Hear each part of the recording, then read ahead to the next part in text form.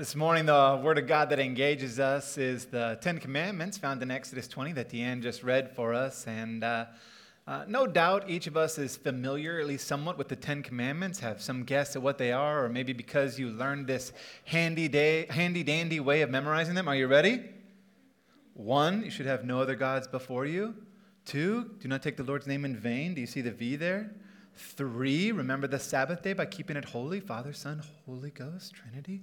4, honor your father and mother. 2 plus 2 equals you. 5, do not commit murder. Makes a gun. That's kind of scary. 6, do not commit adultery. 7, do not steal. 8, do not bear false witness. That's a W. 9 and 10 are covet. There is no signs for that. But maybe that's how you learned it. Or if you didn't learn those, maybe it's because the Ten Commandments aren't necessarily unique, but forms of them are found universally in almost every single culture. In his book, The Abolition of Man, C.S.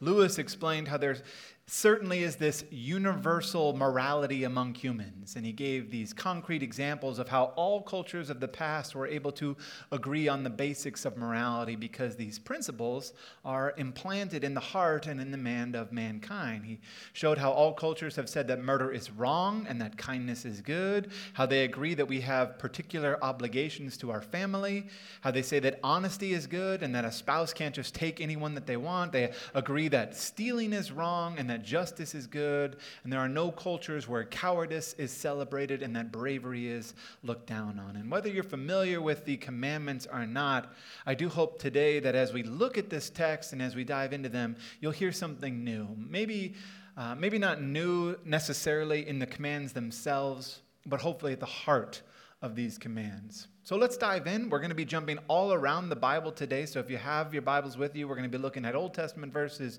New Testament verses. We're going to start in Exodus. As always, the verses will be on the screen to help guide us as well. And since Deanne just read this, I won't read it to you again. But what we're going to see right away is that this is God's direct address to Israel. Notice also that it says words, not commandments. We are the ones who chose to put command and obey. It may have been better probably where we just see words to listen and respond appropriately. That's a different way of looking at it. Maybe that changes it, maybe it doesn't. Anyways, what we see here is that first, these words are spoken by God and they are heard by Israel themselves. It's God's very own voice and his strong authoritative voice that reigns out. And when the people hear it from themselves at the end of these commandments, they're going to ask Moses to intercede between them and God because they just can't take God's voice because it's so powerful and so wonder and so much fear was caused in their hearts because of listening to it. But look again at this introduction here that God gives in these words. They are important and they're appropriate for our understanding. He says, I am the Lord your God, who brought you out of the land of Egypt and out of the house of slavery. Right away, we learn that the Ten Commandments are not just some law code, some way of living meant to be understood outside of the narrative context that God is giving them in. See, this isn't just some God who suddenly appears on the scene and he's now demanding certain behavior and requiring impossible efforts. This is a personal God who has known his people from the beginning, who, as he says, himself has redeemed them. That first line about redemption, unfortunately, is often omitted when we print out the Ten Commandments. But when we recognize this as the first word, the first thing that God said here, everything that comes after this follows and is rooted in this truth about who God is. Because this opening word of God accomplishes several things. First, it keeps those commandments personally orientated. I am the Lord, your God. It's a singular God. And obedience or listening and responding appropriately to the commandments is now relationally rooted. These words are given to you by your God.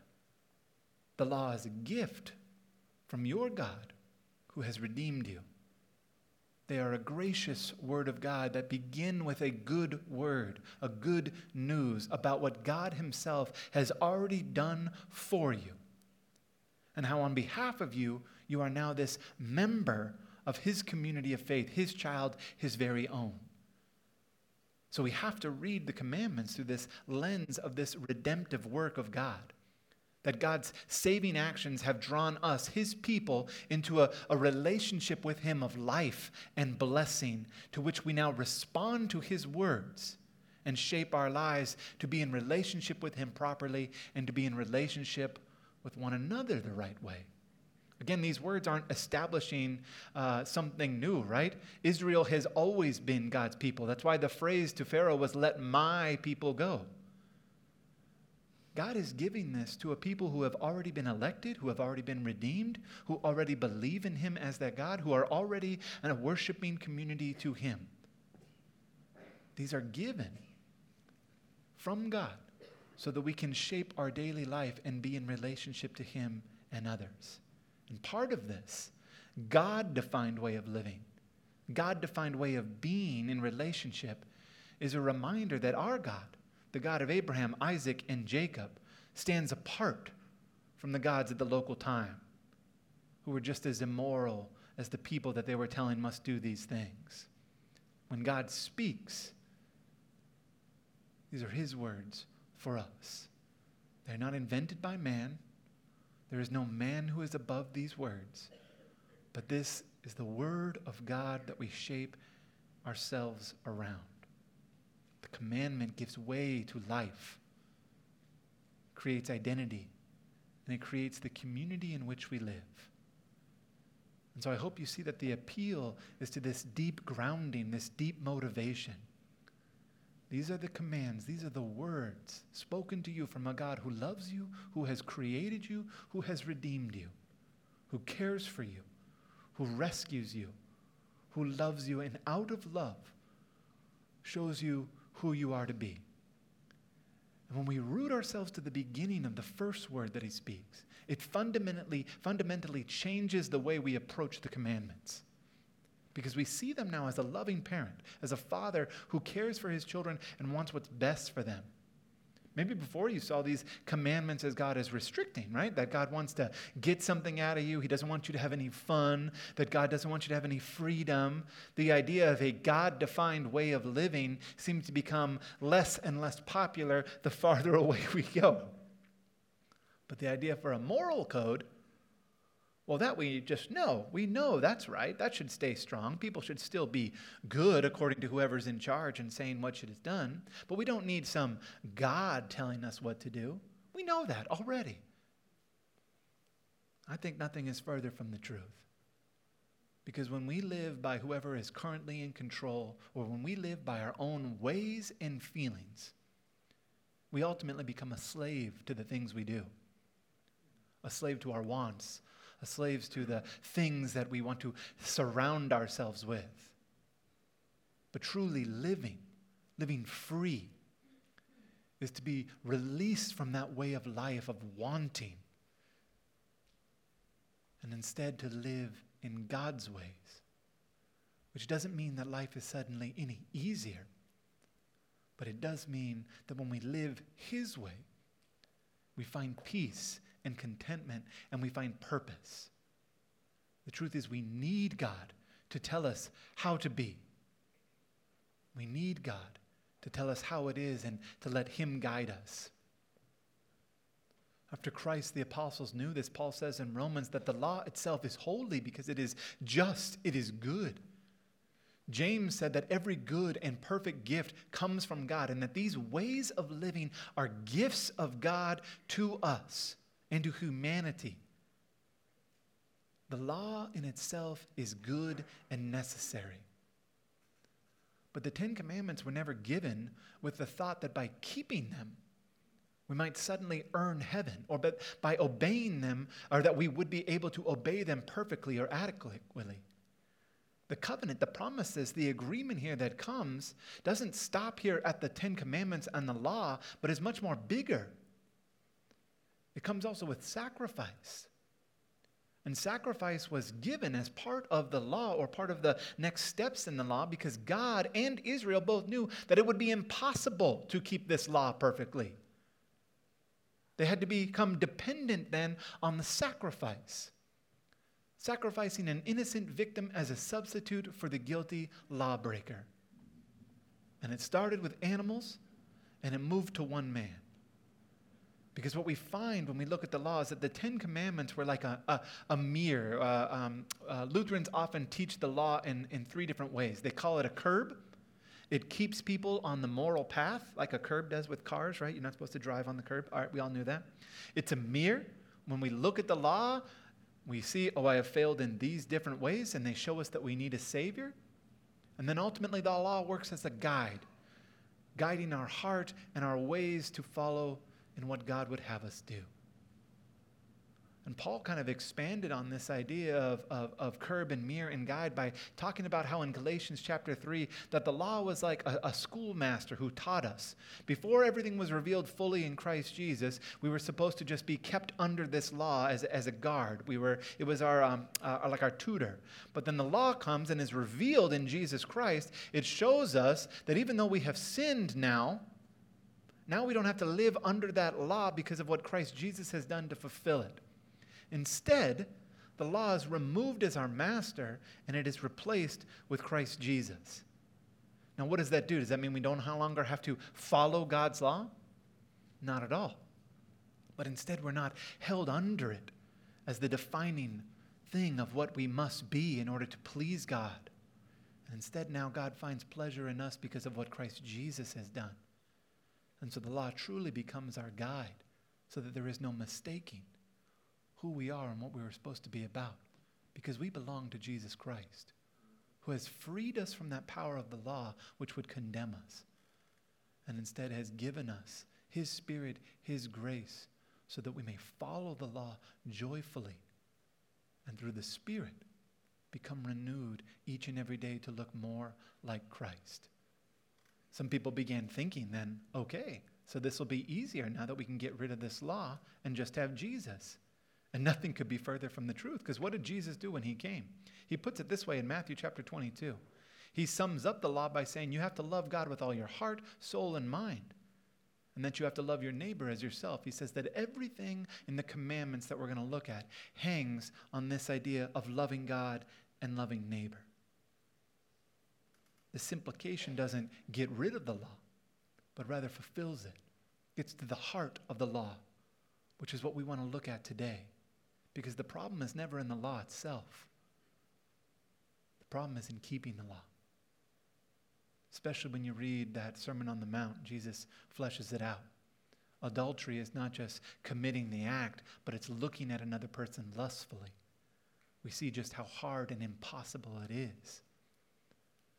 So Christ Jesus comes. Because as fully God and fully man, born under the law, He fulfills for you what you could not do. And just like we sang, where we deserve wrath and damnation because of breaking the law, instead we are given mercy. We are freed to be made new and to walk with God not in an obligatory way, but in a response to His mercy and into His love. This is amazing news. This is a promise. So when we look at the Ten Commandments, now we understand them in their fullness. We understand their purpose to show us our need for Christ Jesus and to help guide us in what it means to be His disciples. And I'm going to skip that Romans verse. I'll come back to it later, Katie, and I'm going to just pull up the commandments. Now, as we take a look at them in their entirety, notice that God has grouped them together into two groups. The first three focusing on our vertical relationship with God, and the second on our horizontal relationship with one another. Here it is. You shall have no other gods before me. This is introducing all of the commandments and giving shape to the rest. The focus here is against idolatry. And how do you define idolatry? Well, in a little bit, it's going to be that golden calf, right? The calf comes down and they're worshiping graven image. But other gods could include any person, any place. These other gods could also lift up maybe some of the gods that are worshipped among us today, like money and property and fame and power. But it begins with absolutely loyal to God. Martin Luther says that the call in each commandment is to fear God, to love God, to trust in God above all things. This commandment is the grounding for all the other commandments. That's why Christ looks and says, love God completely. The second one talks about not misusing the name. Turns out that's a little bit more than just not saying OMG. Here we find that idolatry includes the language when we speak of God. This is the next one, Katie. Might the problem of idolatry for us often then be verbal images? Maybe the problem is that we create our own pictures of God, that we speak of who we want God to be, so that we can control him, we can fix God. So we can box God in and say, this is who God really is, and this is what God really says. That's why when the next one comes of remembering the Sabbath day and keeping it holy, you see the importance of worship, of holding the word of God as first in our lives, not our interpretation of it. And then it moves from having a relationship with God, where he is God and we are not, to how we live amongst one another. And as we throw these up, you don't have to spend much time wondering what these mean. They're pretty straightforward and simple. But if you notice at the very end that the heart, that desire, is what bookends both our relationship with God and with one another. And while the commandments may be for the individual, the focus is to live them out, to serve for the benefit of the community. We each play a role in this community because God has defined the way we are to be in relationship with one another. And when we hold to that first commandment, how we think about God impacts the way we think about one another. And I believe that because the commandments aren't just supposed to be ways that we act, they're supposed to be things that influence our heart. I want to close with this story that Jesus uses and I think kind of shows and gets to the heart of the commandments a little bit more. This is from Matthew chapter 19. And Jesus is going around teaching, and a young man comes up to him and says this. He comes up to Jesus and he says, "Teacher, what good thing must I do to inherit eternal life?" Jesus says, "Why do you ask me about what is good? There's only one who is good. If you want to enter life, keep the commandments." Jesus knows his heart, right? So he knows exactly what to say. And the man says, "Well, which ones? Which ones are you talking about?" And so Jesus replies, "Don't murder, don't commit adultery, don't steal, don't lie, giving false testimony, honor your father and mother, and love your neighbor as yourself." And the man responds by saying, "All these I have kept. What do I still lack?" And I love this part because I think you can just see Jesus' heart kind of break and his eyes just smile at the man because he knows. Jesus says, if you want to be perfect, then go sell your possessions and give to the poor, and you will have treasure in heaven. Then come follow me. And when the young man heard this, he went away sad because he had great health. And again, we might read this story and think, oh, this is just Jesus telling us we have to do even more. But I don't know if the heart of this story is really about doing. I mean, yes, you do have to do. But this is about inside. And there's these two guys called the skit guys. Anyone know the skit guys? Thank you. I see that hand. Okay, so one guy does. There are guys who do skits. And one of these on this story is my favorite. And it has the Apostle Peter. And he chases down this rich young man. And he wants to know, why did you walk away from Jesus? Why didn't you stay? And the man looks at him and says, what are you talking about? I wanted to do something for Jesus. I could have helped Jesus. I believed in Jesus, in his message. I wanted to get on Jesus' team and help him out. He's done a lot, and he needs to know that I could help him. But then he goes and he asks me to give up everything? No way, I'm not doing that. And the man is frustrated, right? Because all he wants to do is just help Jesus. He's got power, he has wealth, he has influence. And can't Jesus just see how much the man could do for Jesus? And Peter says, no, it's not about that. God, he calls all of us to give up something, to follow him. And don't worry, it's worth it if you can do it. And the man looks right at Peter and it just kind of stops and he says, and what did you give up, Peter? A life of a fisherman? Exhausting work? Long hours, rough hands, getting up in the morning, stinking like fish, being tired all day long?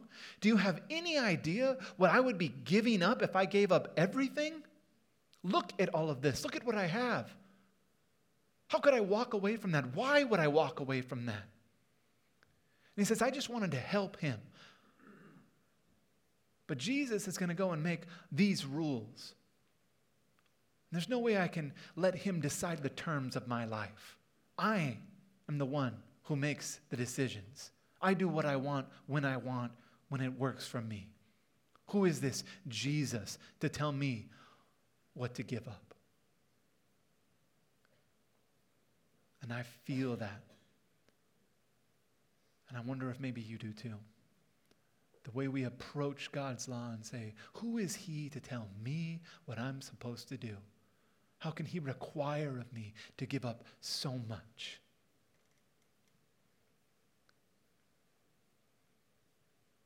And it's not easy to give up. It just isn't. 14 years sober, I know. Not that me giving something up was any harder than any of the rest of you. And you can ask around this room what you gave up so that you could choose a life, what you had to walk away from to not hinder that spirit that calls you to something more. Each one of us needs to decide to follow the ways of God, to let ourselves be included in God's community, to take a hard look at ourselves in that mirror and ask God to peel back those layers of our heart that we so want and desire that are against what he wants. Because it's not optional. It's the call to follow. Not to earn your salvation, but to have life. And look around. The time is now.